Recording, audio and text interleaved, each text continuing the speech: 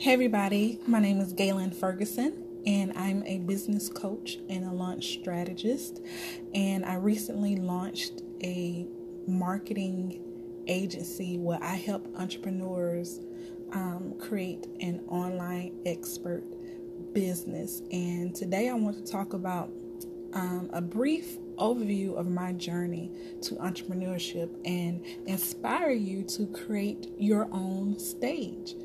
Now, when I think of the biggest obstacle or wall that I faced growing up as a child to even beyond college, I think of one word: rejection. Still to this day, I don't really quite understand what it was inside of me that persevered to get to where I am right now, when I was constantly being overlooked, not being selected, not being seen. Let me tell you something.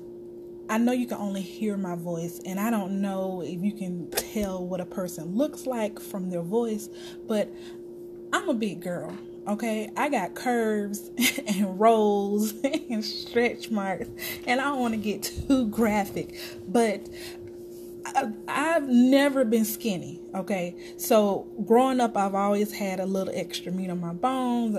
People use the term big boned, and I can honestly say fat. Like, that word does not by any chance offend me, because that's in our vocabulary, American vocabulary. If you're not skinny, you're fat. If you're not fat, you're skinny. That's like the basic term to describe someone. So it does not offend me, okay? You can call me fat and I won't feel any type of way.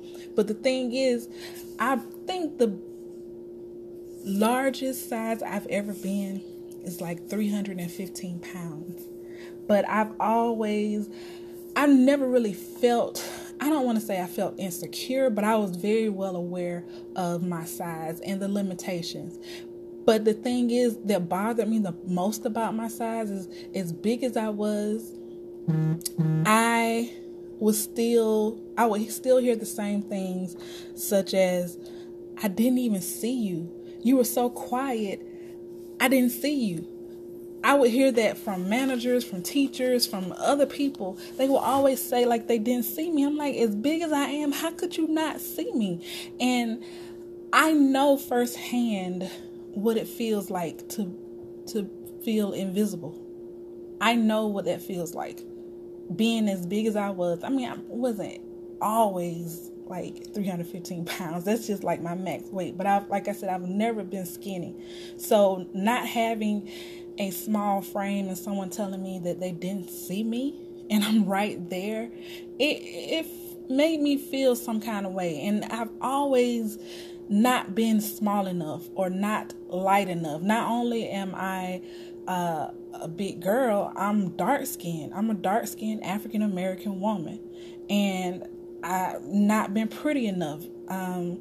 And I've not been loud enough. I have a voice that's soft and low, and even when I yell, like, I don't project. My voice just gets squeakier. All I can say is that my determination to get to where I want to be was stronger than the hurt or the embarrassment I felt from all the rejection I got growing up. I remember the first time when it felt like my world ended, when I was about 10 years old. The director at the dance school I attended told me that I needed to do something about my weight if I wanted to do pointe ballet. Now, that crushed me. She said something along the lines like, if I didn't lose weight before I got my first menstrual cycle, that I will always be fat. I don't know if that's true or fact. Where did she get that from? But like she predicted, I've never been skinny. I didn't lose the weight before I had my first cycle. But so maybe it was true what she said, but it crushed me because I've been taking dance lessons as far back as I can remember. I remember being about 4 years old in a dance class taking tap and ballet, and along the years I've also taken jazz and modern and gymnastics and African dance and you name it. Dancing was a passion of mine growing up, and I've had enough experience and knowledge and excelled where I was ready to do point ballet. And even at my weight, I still was selected to start the training. But when she told me that, I didn't think much into it until right after she said that. I auditioned for this local Nutcracker production, and I didn't get the part. And immediately the thought that came to my mind was, I didn't get the part because of my weight. And at that moment, I decided that every time I didn't get what I wanted, what I desired more than anything, anytime I failed at anything, everything I wanted that I couldn't get was because I was too fat. I believe that people would always overlook me and see that I'm invisible and not acknowledge me or recognize me or see my talent because of my weight. So I tried to find another stage to get on since I couldn't do classical ballet. And I auditioned about my 9th grade year, my first year in high school. I auditioned for my high school marching band for the dance team. And by my senior year in high school, I was the captain of the dance team. Finally, finally my talent, was better than what people saw in my weight. But then there was college. Being the captain of my high school dance team didn't allow me to make the cut of my college marching band's dance team because I couldn't fit in the senior graduating classes uniforms. That was the thing. If you couldn't fit inside the uniforms of the people who were graduating, you weren't going to get it. No matter how great you were, how good of a dancer you were, how much talent you have, because the marching band budget didn't allow for new uniforms. So it was I couldn't catch a break. My weight just would not let me win at life. And fast forward after college, I started working at the bank, and I pretty much wasn't doing too much other than working in the bank, and my mom was like, it's time to come back home to Georgia. I was in Virginia working at several banks, and so I moved back to Georgia, and I met a casting director. As soon as I moved back to Georgia, I met a casting director for movie director, playwright Tyler Perry. He had a sitcom called Meet the Browns, and I can't remember the network it was on, UPW or UW or TBS. I can't remember the network that it was on, but it was a sitcom called Meet the Browns. It ended up becoming a movie, and I did a couple extra background roles for the show and in some other movies as well. And I thought, okay, maybe this is the stage that I could get on instead of dancing. So I started taking acting classes, and I remember this acting class that I had with the director or the acting coach was a working actor, still is to this day, is on TV.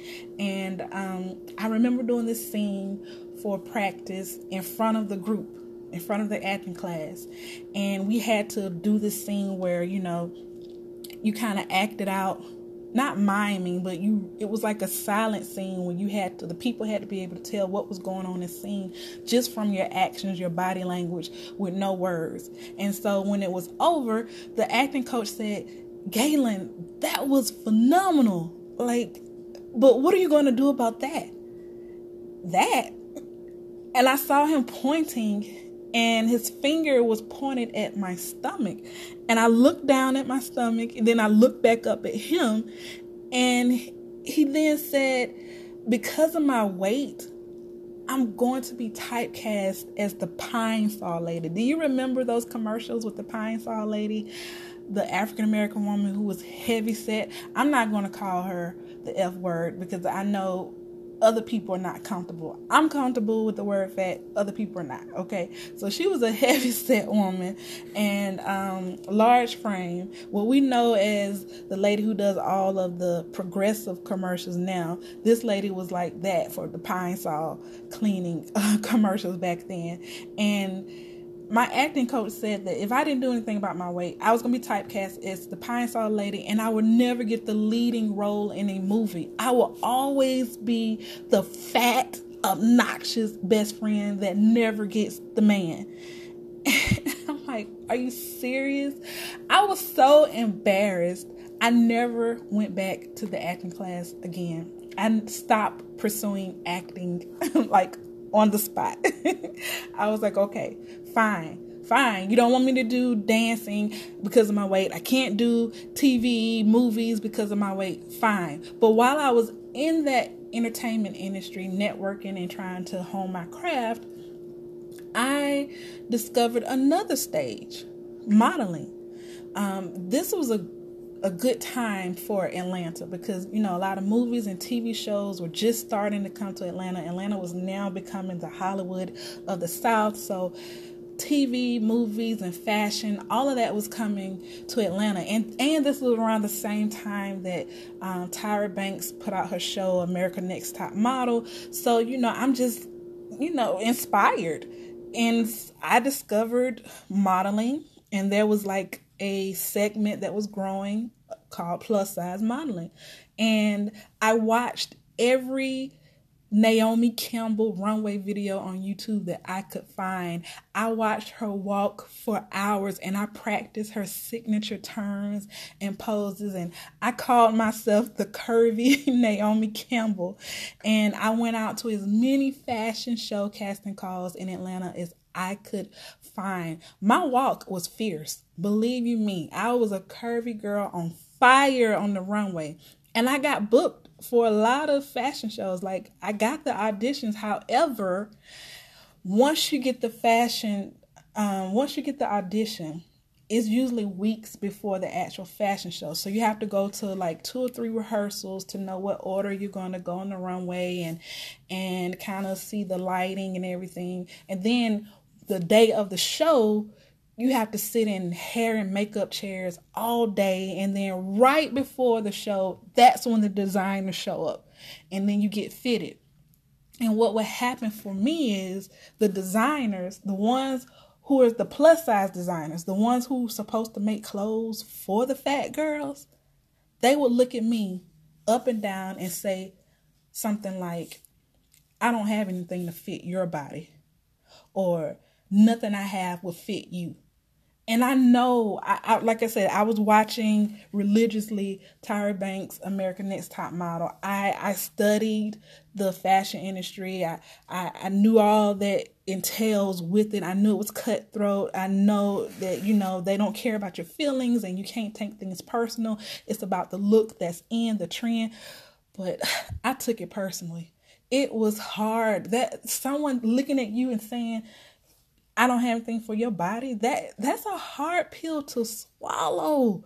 But look, I've been rejected for dancing, modeling, and now this, when I know I was good. I'm telling you, you can't tell me that I didn't strut my stuff on the runway. But at this point, I just got tired of the rejection. I had a passion to be on stage. I don't know what stage I was supposed to be on, but I knew I was supposed to be on stage. I knew I had a talent in dancing.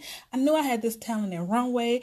And I even had a talent from working my 9-to-5 in marketing. I was number 1 in sales in my region when I worked in the bank, but I couldn't even get a promotion there because I didn't have a degree. So I was like, I'm tired of this. Like, what is going on? So I lived about 40 miles away from Atlanta. So you can imagine, I'm driving 40 miles, an hour commute to the audition. Then I'm going to another hour commute. And that's one way. So I'm driving 2 hours to an audition, 2 hours to and from rehearsals, then the fashion show. Like, I've been wasting gas money and time to not even get to walk in the show, I was not about to go home with my tail between my legs. So what I did was I started working behind the stage, behind the scenes, because I'm like, I'm here. I've been coming. So at least let me help out. So working behind the scenes, I got bit by the production bug. I fell more in love with all the elements of producing the show than actually being in the show. I worked every backstage position in the fashion show production, and I networked with like every single professional in the industry, in the fashion industry you can think of: photographers, makeup artists, designers, hairstylists, people do the marketing, the executive director, any casting agents, everybody. And because I networked and I worked hard and not, making myself a victim, like, oh, I can't be a model because I'm too fat. I just kept working and networking, and I ended up becoming the one who got to choose the models at casting calls. I was the one who got to produce the plus size segments of fashion shows in Atlanta.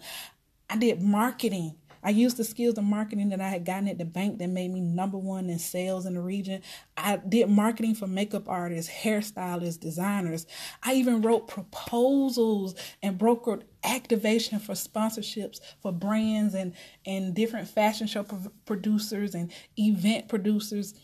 I was now getting paid to host workshops just from sharing my knowledge of the fashion industry. I was teaching aspiring models about the plus size industry, and they were paying me. Like, I got paid to give lessons on how to strut the catwalk, something I had mastered from watching hours of Naomi Campbell and practicing her walk. Like, all the networking and all the work behind the scenes even ended up connecting me to television producers in LA. And I landed a feature role on a reality TV show. Yes, you remember when my acting coach, I said I would never have the leading part because of the weight? Me, the fat girl, was the star. I was not the fat best friend. I was the feature. I had an hour feature. It was all about me on a national reality TV show. The network was TV One. It was a national TV show. It wasn't, I don't think, on everybody's TV, but it's a national television network. And I had my own reality TV show. And I used that opportunity to introduce myself as a fashion show producer. And because of that, I ended up producing Atlanta's first ever plus size fashion week. And I was hired to produce Bloomingdale's, a national billion-dollar fashion brand, their first woman shopping event in Atlanta. I produced that. Oh my gosh. And then right after that, when I just had given up on dancing, I got hired to be a dance choreographer for an all plus size cast in a musical play. And even now, just a month ago, someone sent me a message asking if I would like choreograph a dance routine for this bride and her bridesmaids at her wedding reception. Like, I cannot believe it. Like, I'm telling you the story, and it's incredible because I faced so much rejection just off my weight alone. But even after that, when I had given up on modeling just to start my event production company and be a fashion show producer and specialize in fashion brand events, when I had given up on modeling, I got a $30 an hour gig as a fit model from another billion-dollar fashion brand that some of you may know called Spanx. Yes, the body that those designers used to tell me was they didn't have nothing for, when they used to look at me and say, I don't have anything for your body. I don't have anything to fit you. That body that was not good enough or too fat enough, it became the body that was used to design intimate garments for fat girls around the world. Yes, my body. So if you're a plus size woman and you wear Spanx, it's based off of my body. Aside from that determination that I had, the one skill that contributed to my success, I would say, was online marketing, because I was, just trying to make ends meet and trying to figure out what I want to do. And I didn't have a lot of money to do, like, promote myself with newspaper ads and radio spots and TV ads. I went to social media, Twitter and Facebook, and that's how I was able to create a brand for myself and tell people who I was and what I could do. So online marketing became my thing, and now I am launching a marketing agency helping entrepreneurs create their own stages as well with an online expert business by simply doing what I did, extracting the knowledge that they already have, sharing it to make an impact, and making a profit and changing their lives along the way, along their journey to success. For years, I wasted time trying to get on someone else's stage. It wasn't until I created my own stage that I ended up becoming a dance choreographer, producing my own fashion shows from Atlanta to New York, being featured on a reality TV show all about me. I became a boss. And once I decided to create my own stage, share my knowledge, my skills, my talent, my passion, what I already had, I got the freedom to spend more time with my family, travel more, work from home, work less hours, and not just make money, but have the power to decide what my value is worth. This is what I got from creating my own stage, and I hope it inspires you to create your own stage as well. Thank you so much for listening to my podcast. Again, I'm Galen Ferguson, business coach and launch strategist, and I just want to let you know that everything you have and who you are right now and everything you know right now is enough to get you everything you want. Thanks for listening. Bye.